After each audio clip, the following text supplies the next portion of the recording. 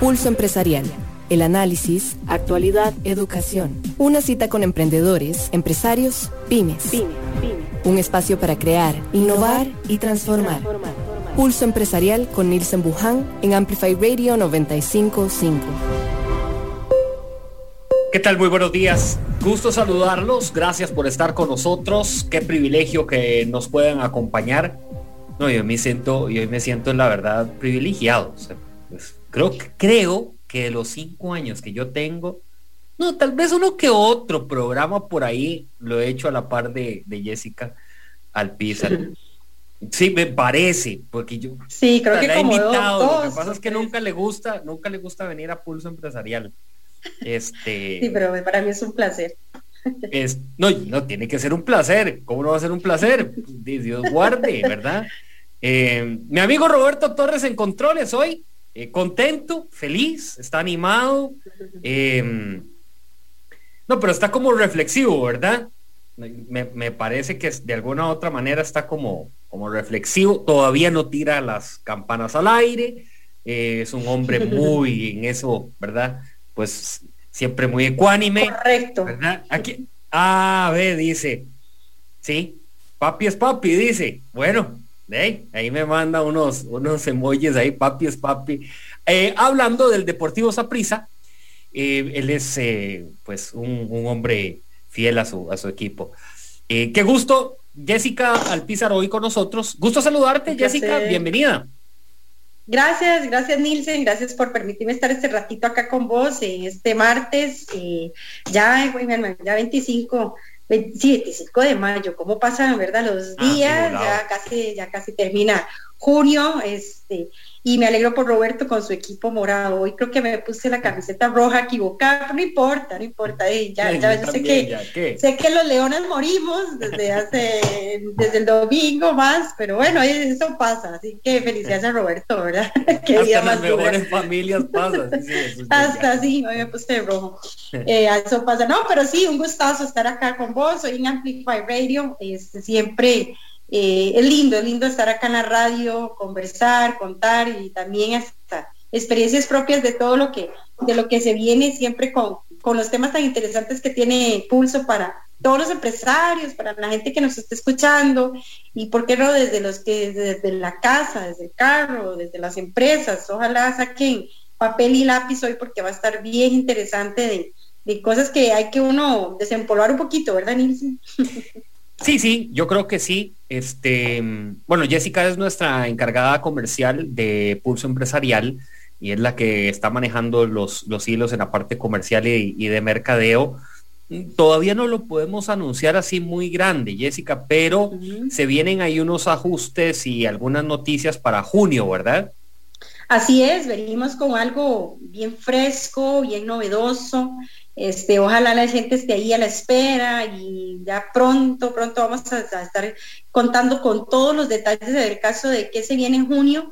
Y lo más lindo es que lo que queremos es entregarle al público no solo radial, sino en redes sociales y más, porque ese más es en mayúscula, algo bien bonito, bien productivo y que la gente le saque muchísimo provecho a este nuevo bebé que están haciendo. Ya no es tan bebé, porque como dice don Nilsen, ya 5 años ya está caminando y todo, pero sí es un brazo ahí fuerte que llega a sostenernos a nosotros acá en la parte de radio, en la parte de redes sociales, y que no dudo que va a ser un material hermoso y bonito para que la gente lo aproveche a diario, ¿verdad? Porque eso va a ser un tema de diario. Muy bien, antes de presentar nuestro invitado y nuestro segmento de hoy, quiero recordarles cuáles son las plataformas digitales donde ustedes se pueden conectar con nosotros aquí en el programa. Seguí Pulso Empresarial en redes sociales, Instagram, Facebook y Twitter. En estas 3 plataformas ustedes estamos enlazados de lunes a domingo, para transmitirles información, novedades, contenidos y mucho más.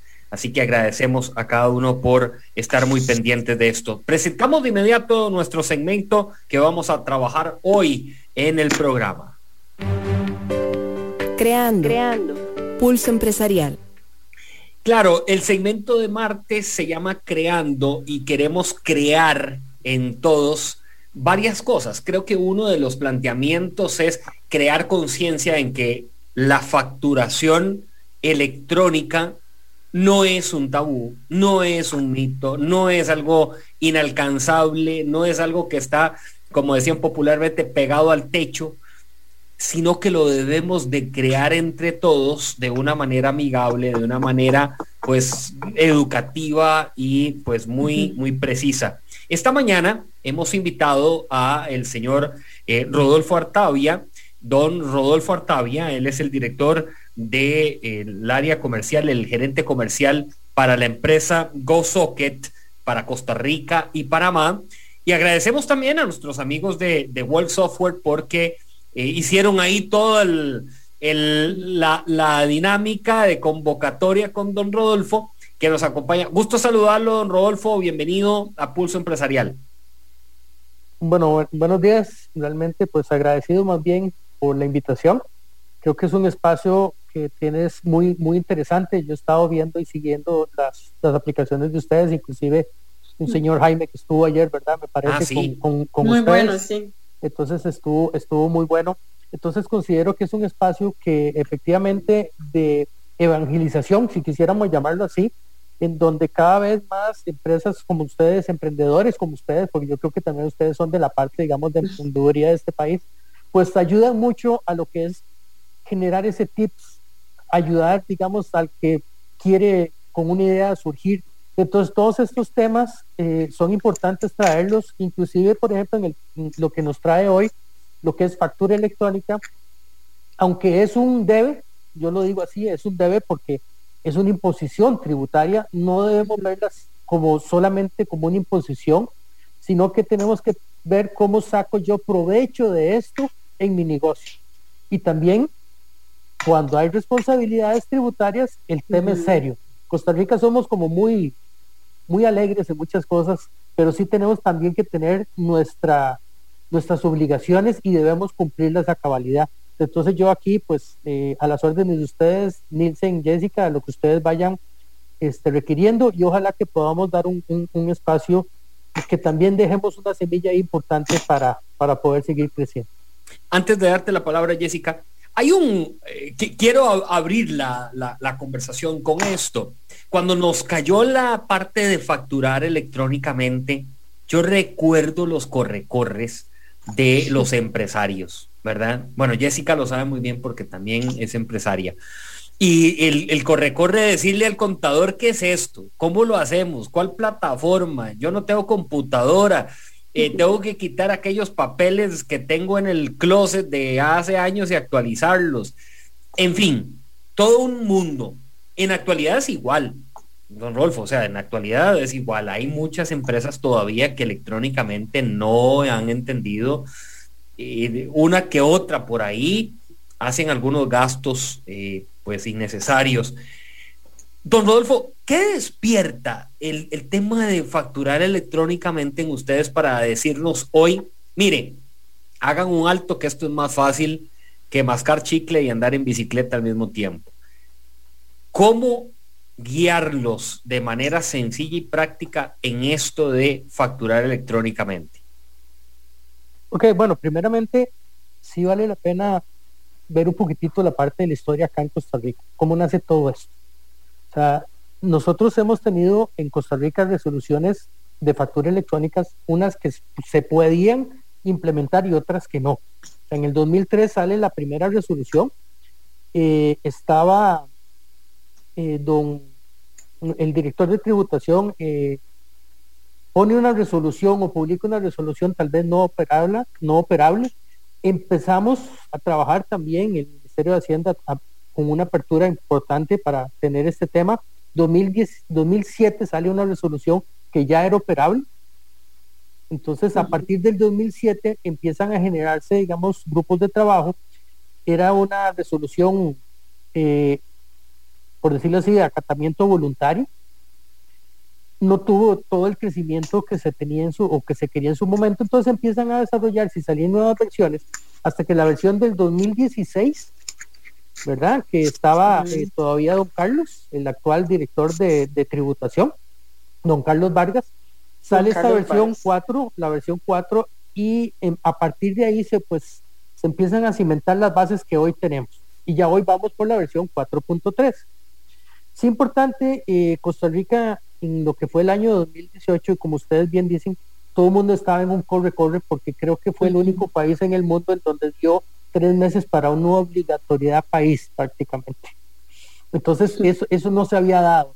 Y eso fue un tsunami, si quisiéramos llamarlo así. Nosotros que estuvimos implementando muchas empresas, y todo el mundo estaba preocupado, se implementó factura electrónica, llamémoslo así, un poquito renco, ¿verdad? Para tratar de cumplir con una obligatoriedad fiscal, más no ver a lo interno cómo mejorar mis procesos electrónicos. Porque eso es algo muy importante. Creo que la factura electrónica no es solo un debe tributario, sino es ver cómo yo me mejoro a nivel empresarial. ¿Qué tengo que hacer? Bueno, Nielsen decía de los famosos AMPOs. Bueno, y ahora tengo la responsabilidad de la misma de tener todos estos documentos electrónicos almacenados por el mismo tiempo que el papel. ¿Pero qué significa eso? ¿Cómo los custodio? ¿Existe alguna responsabilidad de mi proveedor de factura electrónica con esto? ¿O sigue siendo la responsabilidad del contribuyente? También hay que tener cuidado con respecto a esto, pero sí tenemos que sacarle, por decirlo así, el jugo a lo que es factura electrónica en la parte de emisión y en la parte de recepción. Así es, porque muchos, digamos, en ese 2018 lo vieron, como dice usted, como un tsunami y claro, al venir con un pensamiento de literalmente de papel y lápiz, ¿verdad? En donde tal vez mucho no se facturaba, voy a decirlo también así, de la manera un poco ilegal, muy duro decirlo, pero tal vez algunos que ahí por un recibito por ahí, no, mire, no se preocupe, aquí le pongo el recibo, y ahora pues no, ¿verdad, Rodolfo? Pues ahorita, a ese tsunami se le sumaron las personas que llegaron y dijeron, no, es ponernos en orden, y yo creo que, en el caso mío, ahí Nielsen expresaba que sí, yo soy empresaria, y fue interesante porque veníamos de un sistema totalmente, ¿verdad?, obsoleto, aburrido, aquello cansado, a que nos vino a poner un orden, y un orden bonito, también un orden en que uno siente que hay un control, por lo menos, no solo de tributación, sino interno también, en donde no se perdía, porque a mí me pasaba, lo voy a decir la verdad, Volvo, de repente un libro de facturas, ¿qué se hizo tal libro? Del libro 57, el 58, quién sabe, por allá quedó en el basurero, ¿dónde? Entonces era aquel desorden a veces que muchas veces uno decía, ay no, pero ahora, ¿y cómo controlamos esas facturas que se hicieron? Entonces creo que esto ha sido todo un tema, ¿verdad?, integral, ¿no?, de orden, de que la empresa realmente se comprometa a que esos resultados no se dieron tal vez en el momento. Y yo recuerdo que creo que muchos hasta caducaron, puede decir, lo dijeron, no, yo aquí no voy a seguir con mi negocio, yo no sé si estoy equivocada, pero muchos tiraron la toalla y dijeron, yo aquí no más. Cuéntenos un poquito de esa parte integral, porque quizás yo sé que muchísimos de los que nos escuchan tienen ese negocio pequeñito y les da ese miedo a dar ese salto, ¿verdad? Ese salto de que dicen, no, aquí vengo apenas con unos recibitos, y dar ese salto a la factura electrónica, tal vez que nos escuchen de que es para todos y es algo que se puede implementar para todos, ¿verdad? Desde la más chiquitita hasta la más grande empresa, ¿verdad? Correcto, y sí, realmente, pues en el tema de esto, de esa migración y ese impacto tan fuerte que fue el año 2018, sí, una de las cosas importantes que yo quiero darle aquí y decirle a todos es que las transacciones electrónicas que se están generando, emitidas y recibidas, son lo que va a ser la base de mis declaraciones contables y tributarias. Entonces, igual, empresa pequeña, empresa que está surgiendo, emprendedor o empresa grande, tiene efectivamente pues las mismas responsabilidades. Entonces, cuando hablamos del tema de factura electrónica, sí, efectivamente, no se dio esa culturización, y más que todo a cierto segmento de empresas pequeñas en donde no estaban acostumbrados a eso. Ahora bien, es importante aclarar que no el 100% de contribuyentes están en la obligación de emitir factura electrónica. Recordemos que tenemos ciertas, digamos, hoy ventanas, por ejemplo, con la parte del segmento de régimen simplificado. Que todas aquellas empresas que pertenecen al régimen simplificado no tienen la obligación de generar comprobantes electrónicos. ¿Okay?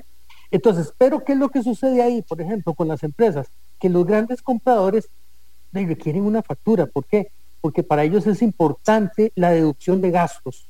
Entonces ahí es donde yo tengo que ver qué hago. Si sigo estando de este lado, o me paso a factura electrónica, o utilizamos los compradores un instrumento que cuando tienen que justificar un gasto que proviene de estos que no tienen la obligación de dar un comprobante, utilizan un tipo de comprobante que se llama factura electrónica de compra.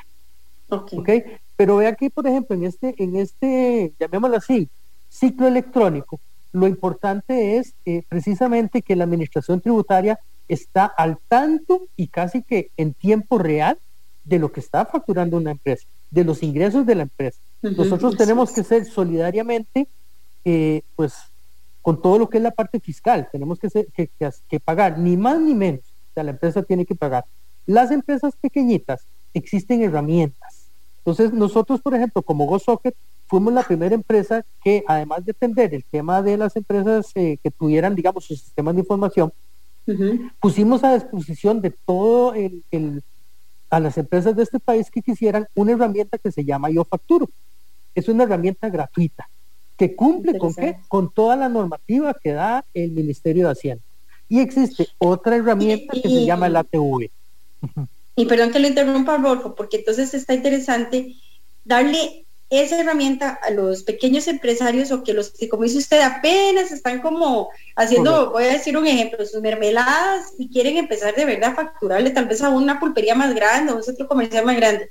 ¿Qué hacer, don Rodolfo? ¿Buscar un contador o buscar una empresa proveedora con una plataforma como la de ustedes? ¿Cuál es ese primer paso que tiene que dar la persona para poder implementar la facturación electrónica en su negocio?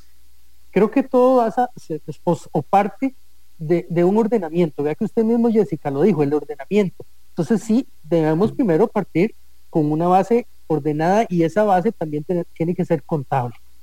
O sea, a partir de un contador que me tiene que ayudar a llevar todos mis registros. Una cosa es un complemento, o una parte de esos registros es todos los comprobantes electrónicos o mis facturas electrónicas. Pero sí es importante verlo desde ese punto de vista. O sea, porque la contabilidad va a integrar todo, no solo lo que son las facturas, sino cualquier otro tipo de gasto, cualquier otro tipo de ingresos, mis activos, etcétera. Entonces sí es importante siempre partir con una base de asesoramiento financiero contable, ¿verdad? Para poder tener ese ordenamiento, porque a veces, ¿qué es lo que sucede? Medimos el negocio si tengo plata en la bolsa. Entonces eso a veces no es lo más conveniente. Sí, porque tal vez esos pasos a uno, ese es como un miedo, ¿verdad, Rodolfo? Es como un temor, como decir, ay no, me arriesgo, me tiro pero en realidad, Rodolfo, quiero que tal vez nos hable de esa parte de beneficios, porque realmente, es decir, no es solo un tema de que sí, estás ordenado frente a tributación, sino que realmente comenzás a ver el beneficio interno, digamos, de un reporte, como dice usted, no es solo tener la platita en la bolsa, sino es ver un montón de comportamientos de compras, de ventas, de por qué los proveedores y ciertas cosas que se te empiezan a ordenar, sea una pulpería o sea realmente un supermercado, que tal vez uno no ve ese beneficio. Y quisiera que usted hable de esos beneficios de cuando la persona empieza a operar con la factura electrónica, ¿verdad? Cuando empezamos esto, y yo sí soy de la política de tratar de comenzar, digamos, ordenados, ya hay una gran ventaja, por ejemplo, de ciertas herramientas que hay en el mercado, y ojo que yo no estoy hablando aquí solo de factura electrónica, sino, por ejemplo, en el caso del panel nuestro, que nosotros tenemos una alianza con la empresa Bolso, en donde ellos tienen unos, llamémoslo así, sistemas de información que son, que tienen diferentes planes, en donde la empresa, por ejemplo, no tiene que tener ni siquiera un servidor o sus sistemas instalados, sino que tiene sistemas, llamémoslo así, tipo nube, en donde es por destajo, entonces, y por usuarios. Entonces, desde ahí podemos facturar electrónicamente, pero ya rebajo mi inventario, ¿cierto? Alimento mi contabilidad, alimento mi cuenta por cobrar, ¿verdad? Entonces, empiezo a ordenarme. Entonces, a partir de ahí es importante que también se busquen herramientas de software, que ya ahora no voy a tener un montón de cosas dispersas, sino que lo puedo tener ahí. Entonces puedo tener lo mejor de los mundos de una manera, llamémoslo así, económica. Entonces, eso iba a decir, es porque importante. no es necesariamente costosa, Rodolfo. Uno puede encontrar algunas herramientas, voy a decirlo, cómodas, de precio, prácticamente, como se nos decía hace un ratito, gratis o gratuitas, en que uno pueda implementar un sistema de estos. En el tema, digamos, llamémoslo así, de facturar electrónicamente, sí existen dos herramientas gratuitas acá. Una por obligación que tiene que dar de parte del Ministerio de Hacienda. El ATV tiene una herramienta ya por resolución y estamos dando nosotros también en este momento, por el momento está Yo Facturo, que es la otra herramienta gratuita. Pero esas herramientas son más que todo para poder facturar, más no son herramientas financiero-contables.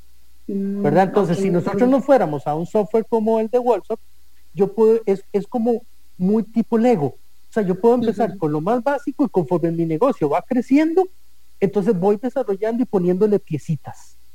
¿Verdad? Entonces, eso es lo que me ayuda, digamos, a mí como empresa. Bueno, antes de continuar, estamos con don Rodolfo Artavia. Él es el gerente comercial para Costa Rica y también para Panamá de GoSocket esta mañana en nuestro programa. Gracias también a las personas que están conectadas con nosotros, aprendiendo y de alguna otra manera también nosotros aprendiendo la parte de la facturación electrónica. La facturación electrónica que a muchos se les ha hecho un mundo, se les ha hecho un enredo, un espagueti mental, y de alguna manera ese espagueti hay que saberlo comer, hay que saberlo llevar, ¿verdad? Para que no nos afecte el día a día en el negocio, para que no nos afecte a la hora de que llega el contador y te dice: usted presentó todo, usted mandó, usted utilizó la herramienta, y uno como bateando, como diciendo, ¿de qué me estás hablando, verdad? ¿De qué formas me estás hablando? Quería, don Rodolfo, antes de irnos a la pausa, de irnos al caso más básico, ¿verdad? Que es aquella persona que hoy es emprendedor y ya se está pasando a la parte de ser empresario, que yo siempre digo que cuando ya uno da ese pasito de ser empresario, de formalizar, de empezar a facturar, de empezar a pagar aquí, de empezar a pagar lo otro, sabemos que al final la lista de pagos es innumerable, ¿verdad? ¿Qué recomendación usted daría para dar ese pasito de escala, verdad? Aquella persona que tal vez hace delantales y que dice: me están preguntando por una factura, y yo, ¿cómo hago, verdad? O aquella persona que hoy está vendiendo lápices de color y que dice: ¿y esto cómo lo hago? O lo más fácil, ¿verdad? Lo que hemos visto, creo que se vino en una ola muy grande. Los tapabocas, cubrebocas, como usted le quiera llamar, importamos. Sí, muy bonita la importación, pero a la hora de venderlos a un supermercado, una pulpería, al chino del barrio, a una gran cadena, tenemos que entrar en formalidad. ¿Qué sería lo más básico? ¿Qué nos puede recomendar usted? Creo que volvemos tal vez al mismo punto en donde para mí el concepto debe verse de una manera integral. ¿Por qué? Porque vea que usted ahora que está comentando lo de la parte del tapabocas y comprar y vender, bueno, ¿cuánto me cuestan a mí en los productos? Un objetivo es facturar, eso estamos de acuerdo porque es la parte de mis ingresos, pero también tengo que controlar mis gastos. Entonces, algo que tenemos que tener muy en cuenta es que pueda tener eso de alguna forma. Si yo tengo la capacidad de, por ejemplo, tener un sistema puramente que lo único que hace es facturar electrónicamente, pero puedo, digamos, por ejemplo, tener hojas Excel y tengo la capacidad de utilizar Excel, yo podría, digamos, eventualmente trabajar con hojitas Excel todo lo que son mis gastos. Pero eventualmente lo que sí es importante es hasta qué puedo hacer yo. Si yo puedo hacer ese Excel, puedo iniciar así, pero puedo tener también un sistema de información que me apoye en mi gestión empresarial. Por eso, por ejemplo, para mí es importante, y creo que hay muchas opciones también en el mercado, no todas son buenas, pero hay opciones en el mercado en donde yo me puedo automatizar. Entonces podemos empezar con una cuestión muy básica. Sí tengo que facturar electrónicamente, salvo las particularidades que indiqué de que no estoy exento, pero sí, si yo quiero estar en la formalidad, yo tengo que estar primero inscrito ante la administración tributaria como contribuyente, ¿verdad? En el segmento que me corresponde, y a partir de ahí empezar, digamos, a crecer en mi negocio. Vea que, por ejemplo, también hoy por hoy, con todo lo que ha pasado, inclusive se está hablando de que la informalidad está creciendo, ¿verdad? Entonces ese es un tema importante. Don Olfo, hablando un poco de eso, no necesariamente tiene que uno tener una sociedad para ser un contribuyente. Tal vez muchos nos están escuchando y dicen, pero es que yo no tengo, digamos, Patitos S.A., sino que yo me llamo Nielsen o yo me llamo Jessica, y eso se puede hacer, don Rodolfo, a través electrónico, para que tal vez la persona esté enterada de que realmente eso es posible. Correcto, o sea, yo puedo trabajar como persona física o jurídica. Física sería, digamos, que yo me inscribo ante el Ministerio de Hacienda con mi cédula, ¿verdad? Entonces no hay ningún problema. Entonces ya después puedo ir, digamos, pues variando, ya cuando el negocio ya lo amerita, porque a fin de cuentas también el tener inicialmente una sociedad es un costo. Es un costo, hay costos, digamos, de sociedades recurrentes en donde hay que pagar ya cuando una sociedad tiene actividad. Una cosa es que yo tengo una sociedad ahí para tener mi casa o mi vehículo, ¿verdad? Y otra es cuando yo ya tengo una sociedad que tiene una actividad económica, entonces yo año a año tengo que pagar al Ministerio de Hacienda sobre esa sociedad. Entonces yo lo que puedo dar son los primeros pasos, es inscribirme como persona física y ya después voy creciendo. Bueno, ya puedo hacer que ya luego voy con una sociedad, ¿verdad? Eso perfectamente se vale. Y digamos aquí... Perdón. Vale. Es que tengo que hacer la pausa. Vamos a hacer una pausa. Rodolfo Artavia está con nosotros esta mañana, del gerente comercial de GoSocket para Costa Rica y Panamá. Facturar electrónicamente no es algo descabellado, no es un espagueti en el cerebro. Aquí lo estamos empezando a desenredar para que todos nos entendamos. Regresamos con ustedes y también con nuestros amigos en las redes sociales.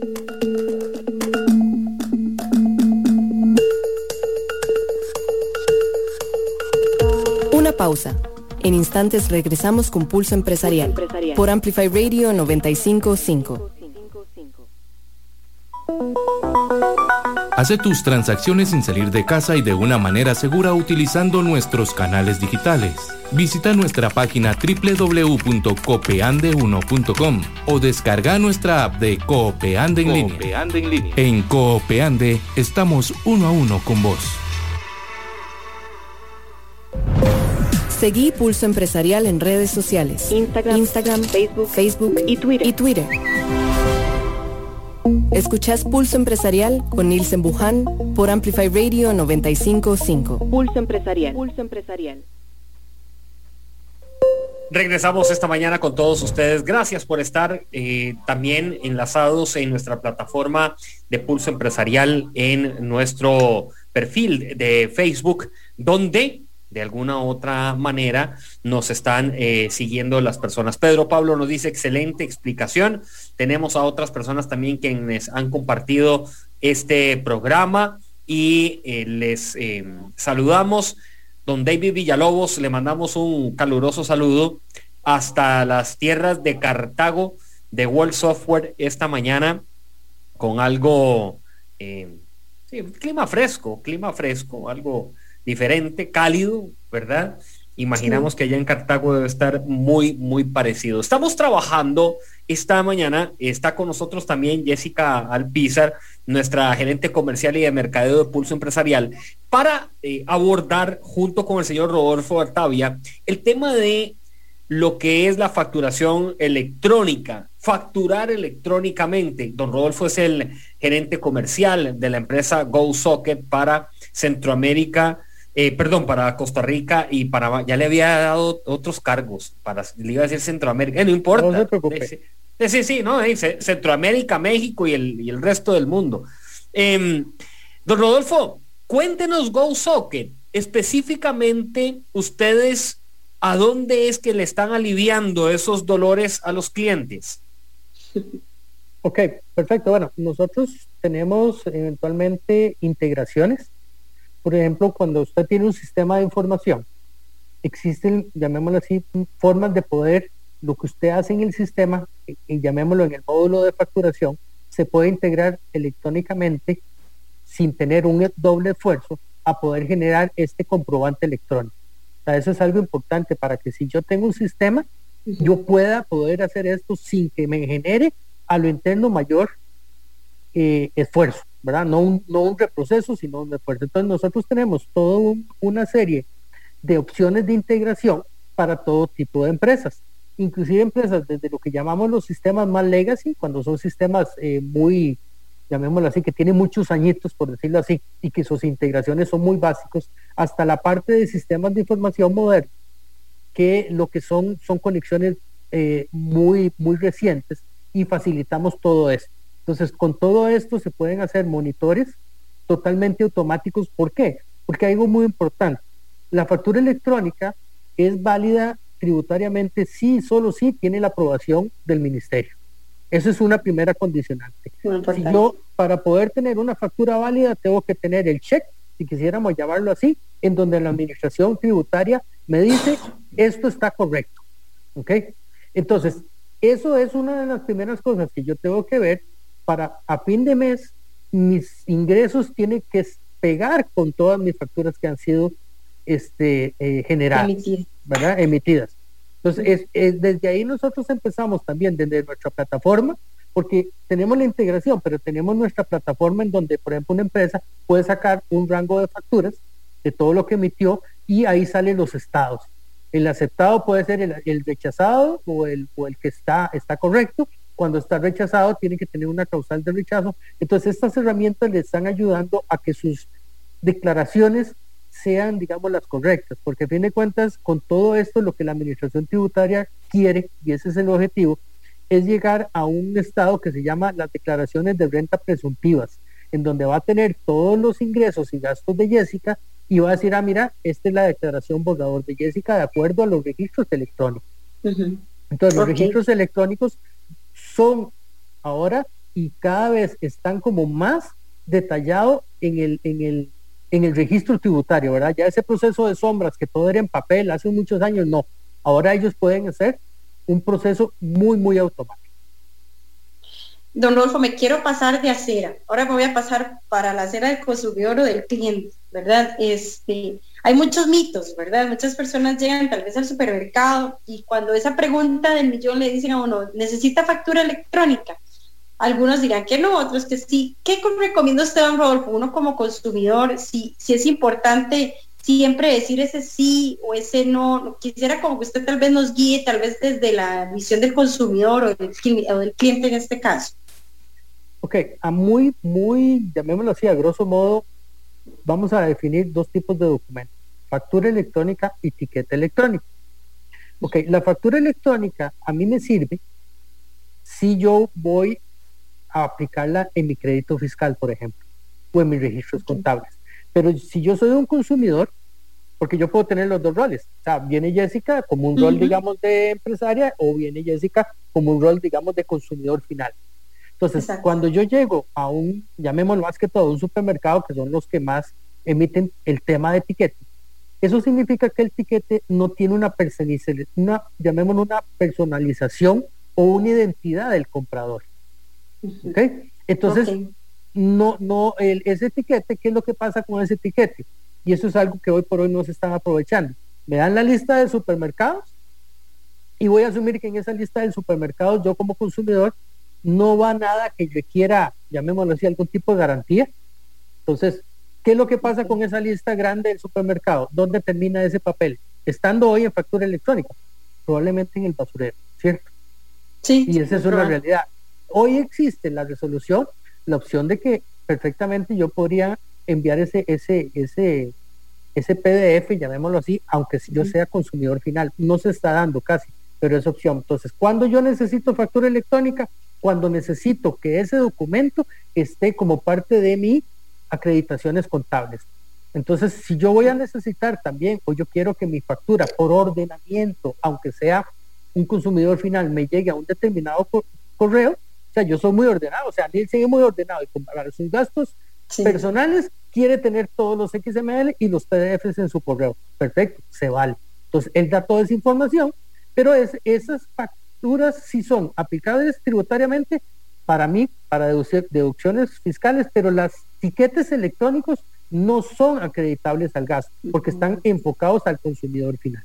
Entonces, eso es más que todo un poquito, digamos, la diferencia, y cuando a mí me preguntan eso es porque yo necesariamente necesito ese documento para mi contabilidad.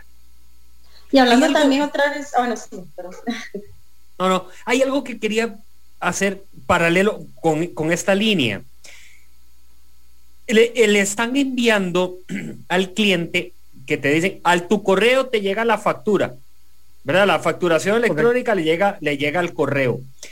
Y hay personas que el correo ya lleva, no sé, 2000, ¿verdad? En bandeja de entrada. Y uno dice, ¿qué hago con esos correos? O sea, me llegó ahí la facturación electrónica de la gasolinera, de un restaurante de comida rápida, de la ferretería. ¿Qué hago eso en la parte personal, más que todo? Y si quiere me pone de ejemplo, Nielsen. Ahí tengo los correos. ¿Qué los hago? Ok, vamos a ver algo importante. Nosotros somos, como GoSocket, nosotros, muy a grosso modo, tenemos ya 20 años de estar en el mercado de este tipo de factura electrónica. De hecho, nosotros nacimos hace muchos años en Chile. Chile fue el primer modelo a nivel de Latinoamérica en tener una resolución de factura electrónica. Nuestra red nosotros llamamos que es una red abierta. Usted como persona física, aunque no tenga necesariamente una actividad empresarial, usted perfectamente se puede registrar en gosocket.net. Y ahí usted puede definir el correo electrónico nuestro en donde estos emisores de facturas o de etiquetes le envíen toda la información. Entonces yo puedo tener ahí mis gastos.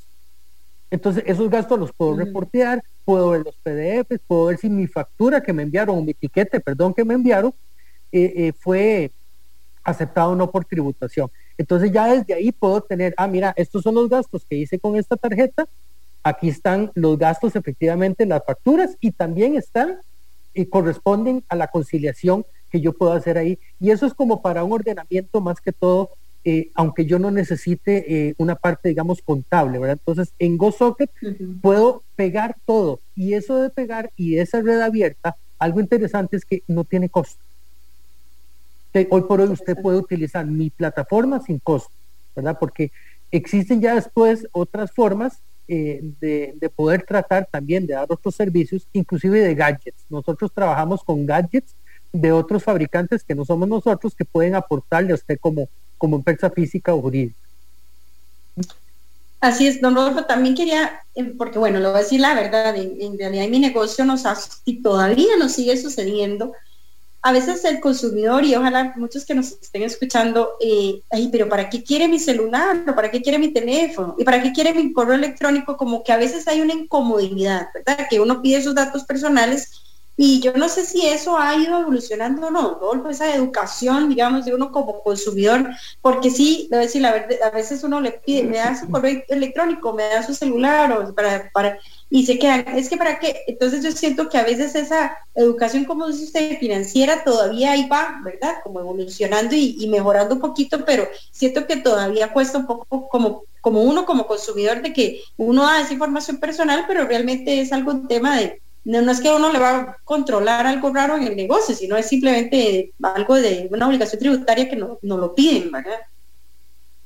Correcto. Sí, igual, pues sí hay que ser siempre un poquito receloso, ¿verdad? Con respecto a darla, qué tipo de información puedo dar yo. Para mí, digamos, dar un correo o eventualmente dar un teléfono no es como un desplome, ¿verdad? Pero sí todavía existe, digamos, esa resistencia.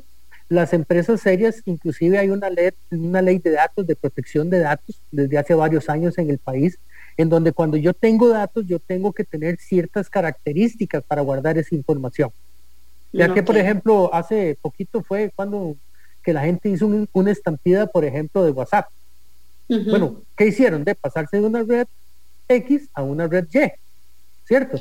Entonces, a fin de cuentas, la gente siempre tiene eso, digamos, en la cabeza, pero igual, tal vez tiene su Facebook y tal vez esa clave de Facebook es de 3 dígitos, no sé, o por decirlo así, son claves a veces muy sencillas, muy fáciles, donde yo le puse la fecha de nacimiento, el nombre de mi hijo mayor, no sé, este tipo de cosas en donde también podemos tener opción a que por otro lado nos vayan a sacar información, pero creo que también tenemos que ir perdiendo eso sin que dejemos el cuidado de a qué información puedo dar y a quién. Eso sí es algo muy importante. Porque en realidad yo siento que eso es un tema de riesgo. ¿Existe ese riesgo de que esa información se escape o que alguien ilegalmente la agarre y la pueda tomar para otras cosas, como lo que hemos visto, ¿verdad? Las famosas llamadas ahí de estafas y esto? ¿Eso podrá suceder o no? Como dice, se tiene que haber una protección realmente de esos datos. O sea, todos estos datos Cualquier dato que esté almacenado electrónicamente está propenso a eso. Eso es inevitable. ¿Qué es lo que se hace, por ejemplo? Tratar de minimizar los riesgos. ¿Cómo, por ejemplo, en GoSocket minimizamos los riesgos? Bueno, primero, por el tipo de plataforma que nosotros tenemos, que todo lo tenemos en Microsoft Azure, que es la nube de Microsoft. Entonces, desde ahí empezamos con poner ciertos diferenciadores con respecto a dónde está su información. Pero sí, efectivamente, hay datos que sí son sensibles. No todos, por ejemplo, lamentablemente, los que hoy prestan el servicio, y voy a ser muy honesto acá, de factura electrónica, tienen las mismas, digamos, capacidades. ¿Por qué? Porque no existe una parte del Ministerio de Hacienda el cual norme los proveedores de factura electrónica como sí existe en otros países. Por ejemplo, ahora que Nielsen me estaba ahí como vacilando de la parte de Centroamérica, si hablamos el tema, por ejemplo, de Panamá, que está iniciando el tema de factura electrónica. Está iniciando, algo escuché, sí. Sí, entonces Panamá, ¿qué es lo que está haciendo? Panamá está haciendo un proceso que se llama de certificación. Para que un proveedor pueda dar el servicio de factura electrónica, tiene que haber pasado un proceso de certificación. Lo mismo que en Guatemala. En Costa Rica no. En Costa Rica es libre. Mañana cualquiera puede hacer factura electrónica, puede comunicarse al API del Ministerio de Hacienda o al sistema de validador de Hacienda, pero no existe más allá. Entonces sí hay que tener cuidado con los datos. En el caso de nosotros, inclusive hasta estamos certificados como ISO 27001 en la seguridad de la información. Desde ahí es donde nosotros nos empezamos a diferenciar y ahí es donde nosotros pues tratamos de darle al mercado una solución diferente en donde usted puede estar tranquila para que precisamente no llegue a eso, ¿verdad? Vemos que creo que fue antier o me parece que se hackeó un sistema de citas el más grande de Japón, en donde creo que... De verdad. Sí, se les metieron y le sacaron, creo que tenía casi 6,5 millones de usuarios. Wow. Bueno, entonces igual, ¿dónde tenemos la información? Es importante ver. Yo estoy diciendo ese ejemplo, un sistema de citas, pero parece mentira. 6,5 millones de usuarios tenía ese sistema. Sí. ¿Dónde están esos datos? Ya ni sabemos. Entonces sí hay que tener cuidado con respecto a la parte de los datos y con quién yo voy a dar estos servicios. Con nosotros, don Rodolfo Artavia, él es el gerente comercial para Costa Rica y para Panamá de la empresa GoSocket. Y esta mañana nos ha llevado por varios ambientes interesantes. Cuando yo digo ambientes, me refiero a diferentes momentos del aprendizaje que esto tiene en la facturación electrónica, que todavía estamos pegados, don Rodolfo. Todavía estamos pegados. No podemos decir de que todo el mundo lo ha entendido. Tengo gente que uno llega al negocio y uno le dice, ¿tienen facturación? No, nosotros no facturamos electrónicamente. Y uno dice, opa, ¿y cómo estarán registrados, verdad? Y Hacienda, ¿cuándo les va a caer y cuándo les van a botar el portón? Y verdad, y el perro ladrando ahí al final en la transmisión del canal. Y eso ocurre, ¿verdad?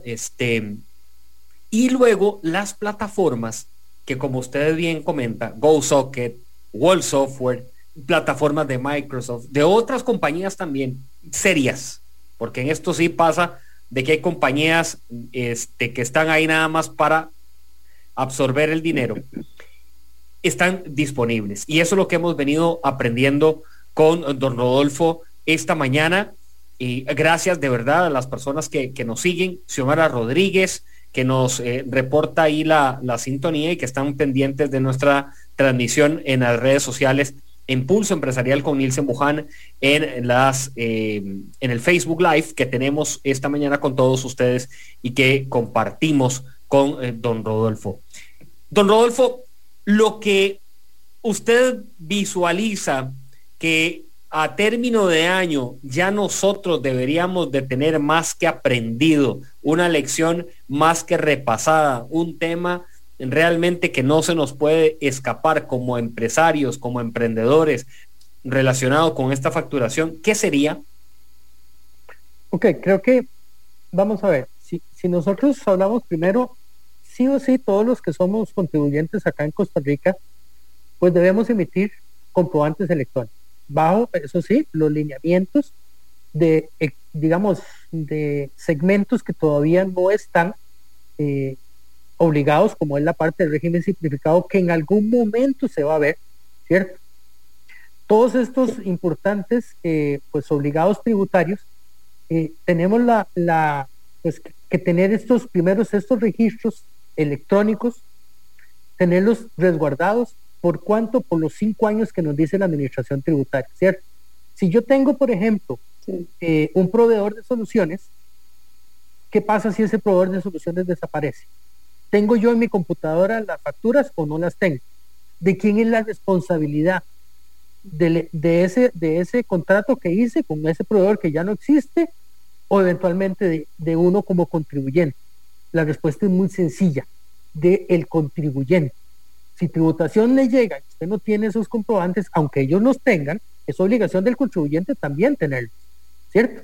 Entonces, desde ahí tenemos que tener, por ejemplo, nosotros mucho cuidado. El año, creo que fue a principios del 2020, antes de que empezara todo esto de la pandemia, la administración tributaria sacó un borrador de una versión 4.4 de factura electrónica, ¿ok? Entonces, eso es algo que puede venir en el mediano tiempo. Estamos hablando de que eso va a traer también, Nielsen, otra serie de controles adicionales, ¿verdad? Por ejemplo, yo les hablé a ustedes de que qué pasa cuando yo soy una empresa y yo le compro un servicio a una empresa que no emite comprobantes electrónicos, aunque está registrada totalmente correcta en tributación, ¿verdad? Yo necesito pasar eso a un documento que sea acreditable contablemente. Van a haber ahora otros tipos de transacciones similares para aquellas empresas que, por ejemplo, usted llega y se fue, Jessica, a una capacitación, ¿verdad? Allá a Barcelona, ¿verdad? En mercadeo. Entonces, resulta que todos esos gastos que ella incurrió en el exterior, hoy por hoy, es digamos, una parte que se hace ahí en papel, pero eso va a pasar a otro tipo de comprobante electrónico también. Entonces, vean que ahora todo lo que está haciendo la administración tributaria es precisamente para ir cerrando el tema de ingresos y gastos. Vea que, por ejemplo, en el tema también de los últimos cambios que se dieron en tributación fueron ahora en diciembre pasado, en donde entró lo que se llama a regir un famoso CABIS. Tal vez ustedes escucharon del CABIS. ¿Qué es el famoso CABIS? Correcto. Bueno, el CABIS es un código de bienes y servicios, de hecho, ahí vienen las siglas, en donde la administración tributaria está colocando a todo bien o servicio que se facture un código que tiene definido para ese bien o servicio la administración tributaria. Y ese código de bien o servicios tiene pegado una serie de códigos de impuestos, para que luego va a decir, mira, esta factura de pulso empresarial, de un servicio X, mira, sí, este es un servicio, no sé, de anuncio, o como queramos llamarle. Bueno, esto tiene que llevar el IVA. Pero es que tiene que llevar otro tipo de impuesto, por decirlo así. Por ejemplo, si vamos en el caso del cemento. El caso del cemento lleva impuestos del IVA, lleva impuestos dependiendo también creo que es de la parte de las municipalidades. Entonces, una misma línea puede llevar más de un código de impuesto, porque eso está tipificado con esto en CABIS también. Entonces, vean que cada vez volvemos al mismo caso. La administración tributaria está cerrando las brechas de la información de cada contribuyente. ¿Okay? Entonces, eso es algo también importante, y algo también uno como empresa. ¿Qué pasa con mi factura electrónica también, con los diferentes clientes que yo tengo? Hoy por hoy, lamentablemente en Costa Rica, Nielsen, se está haciendo, llamémoslo así, hasta cierto punto una torre de Babel en el intercambio de documentos electrónicos. ¿Y por qué? Porque lamentablemente no se definieron todos los campos a nivel tributarios que son necesarios para una adecuada transacción comercial. Vea qué interesante, transacción comercial. ¿Por qué? Porque a la administración tributaria tal vez hoy por hoy no le interesa que venga un campito, una celda, veamos la factura electrónica como un Excel, en donde viniera una celda específica para colocar el número de orden de compra. No le interesa. Pero transaccionalmente, digamos, o comercialmente sí es importante. Entonces, muchos grandes compradores están pidiendo esa información a los emisores de factura de manera diferente, porque carecemos de esa información definida tributariamente, y esto también encarece el esquema. Entonces, una persona que interactúa con X o Y empresa tiene que ver qué hace. para poder cumplir ese requerimiento. Nosotros inclusive dentro de nuestra plataforma tenemos una herramienta que se llama Smart Supply para que estos grandes compradores la pongan a disposición de sus proveedores para simplificar eso. Pero sí tenemos lamentablemente, y eso es una carencia del modelo, que tributariamente a mí me interesa esto, yo como Ministerio de Hacienda, pero tenemos que ir ver qué necesita también el parque empresarial, qué yo necesito para mi automatización. Entonces, esa partecita de Torre Babel, viera que yo sinceramente sigo preocupado y también se da en sector público y en sector privado, ¿verdad? Entonces, eso es algo que también creo que en algún momento se le tiene que ir dando una forma diferente. Entonces, eso es importante.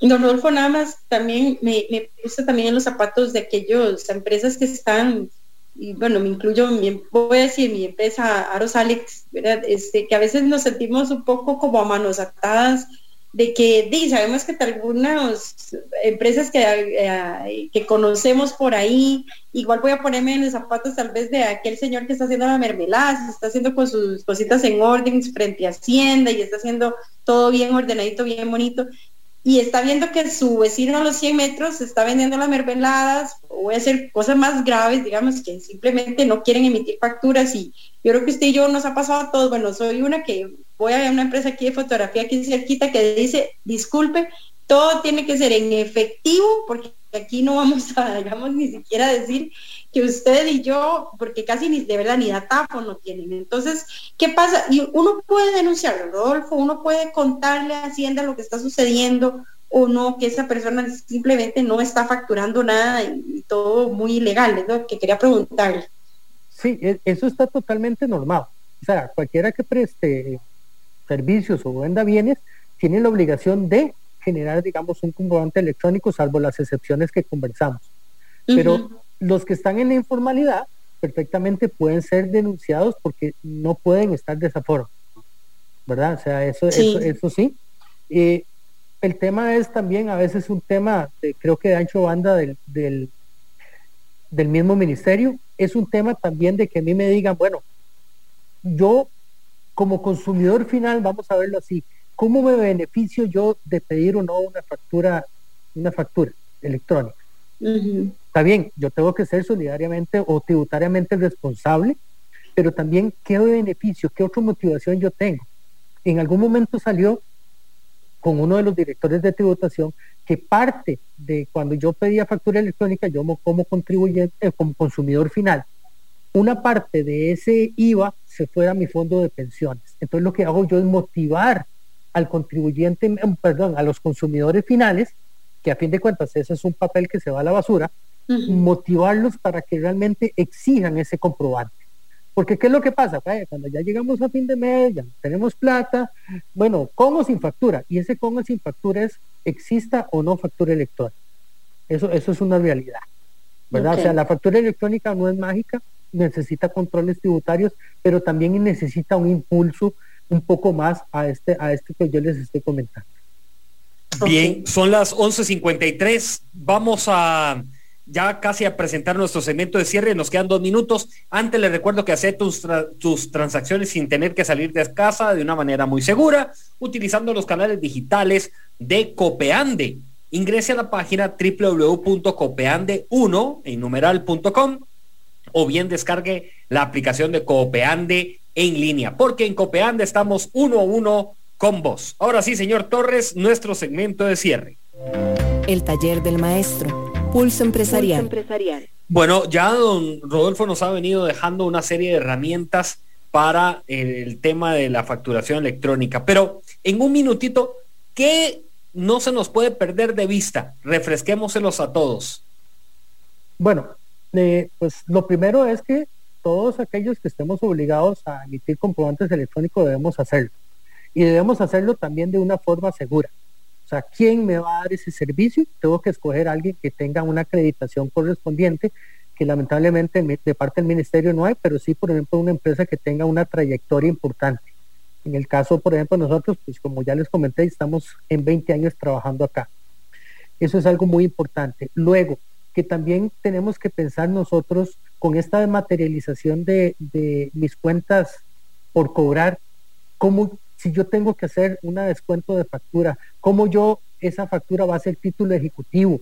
O sea, hay unas interrogantes ahí importantes que tenemos que tener cuidado cuando yo tramito una factura que digamos, llamémoslo, no es tangible, ¿verdad? Una cosa es cuando a mí me reciben una factura, porque acuérdense que existe el Código de Comercio, el que dice cuando una factura es título ejecutivo. Salió una nueva cambio de este reglamento en donde esto no quedó claro, lamentablemente, de cómo va a ser eso. Entonces tenemos que tener mucho cuidado, yo como emprendedor, porque ahí perfectamente pueden no pagarme facturas. Entonces, esto de la digitalización para mí es una bendición, pero cuando lo hagamos con procesos seguros y sencillos. Acá en Costa Rica tenemos ya desde hace varios años la ley de certificados, la 8454 de certificados y firmas, que son una base para darle una certeza jurídica a un documento electrónico. Y para mí todo debería partir por ahí. Don Rodolfo, un gran abrazo, gracias por acompañarnos de GoSocket, gracias a Walk Software también por acompañarnos esta mañana y hacer posible esta entrevista.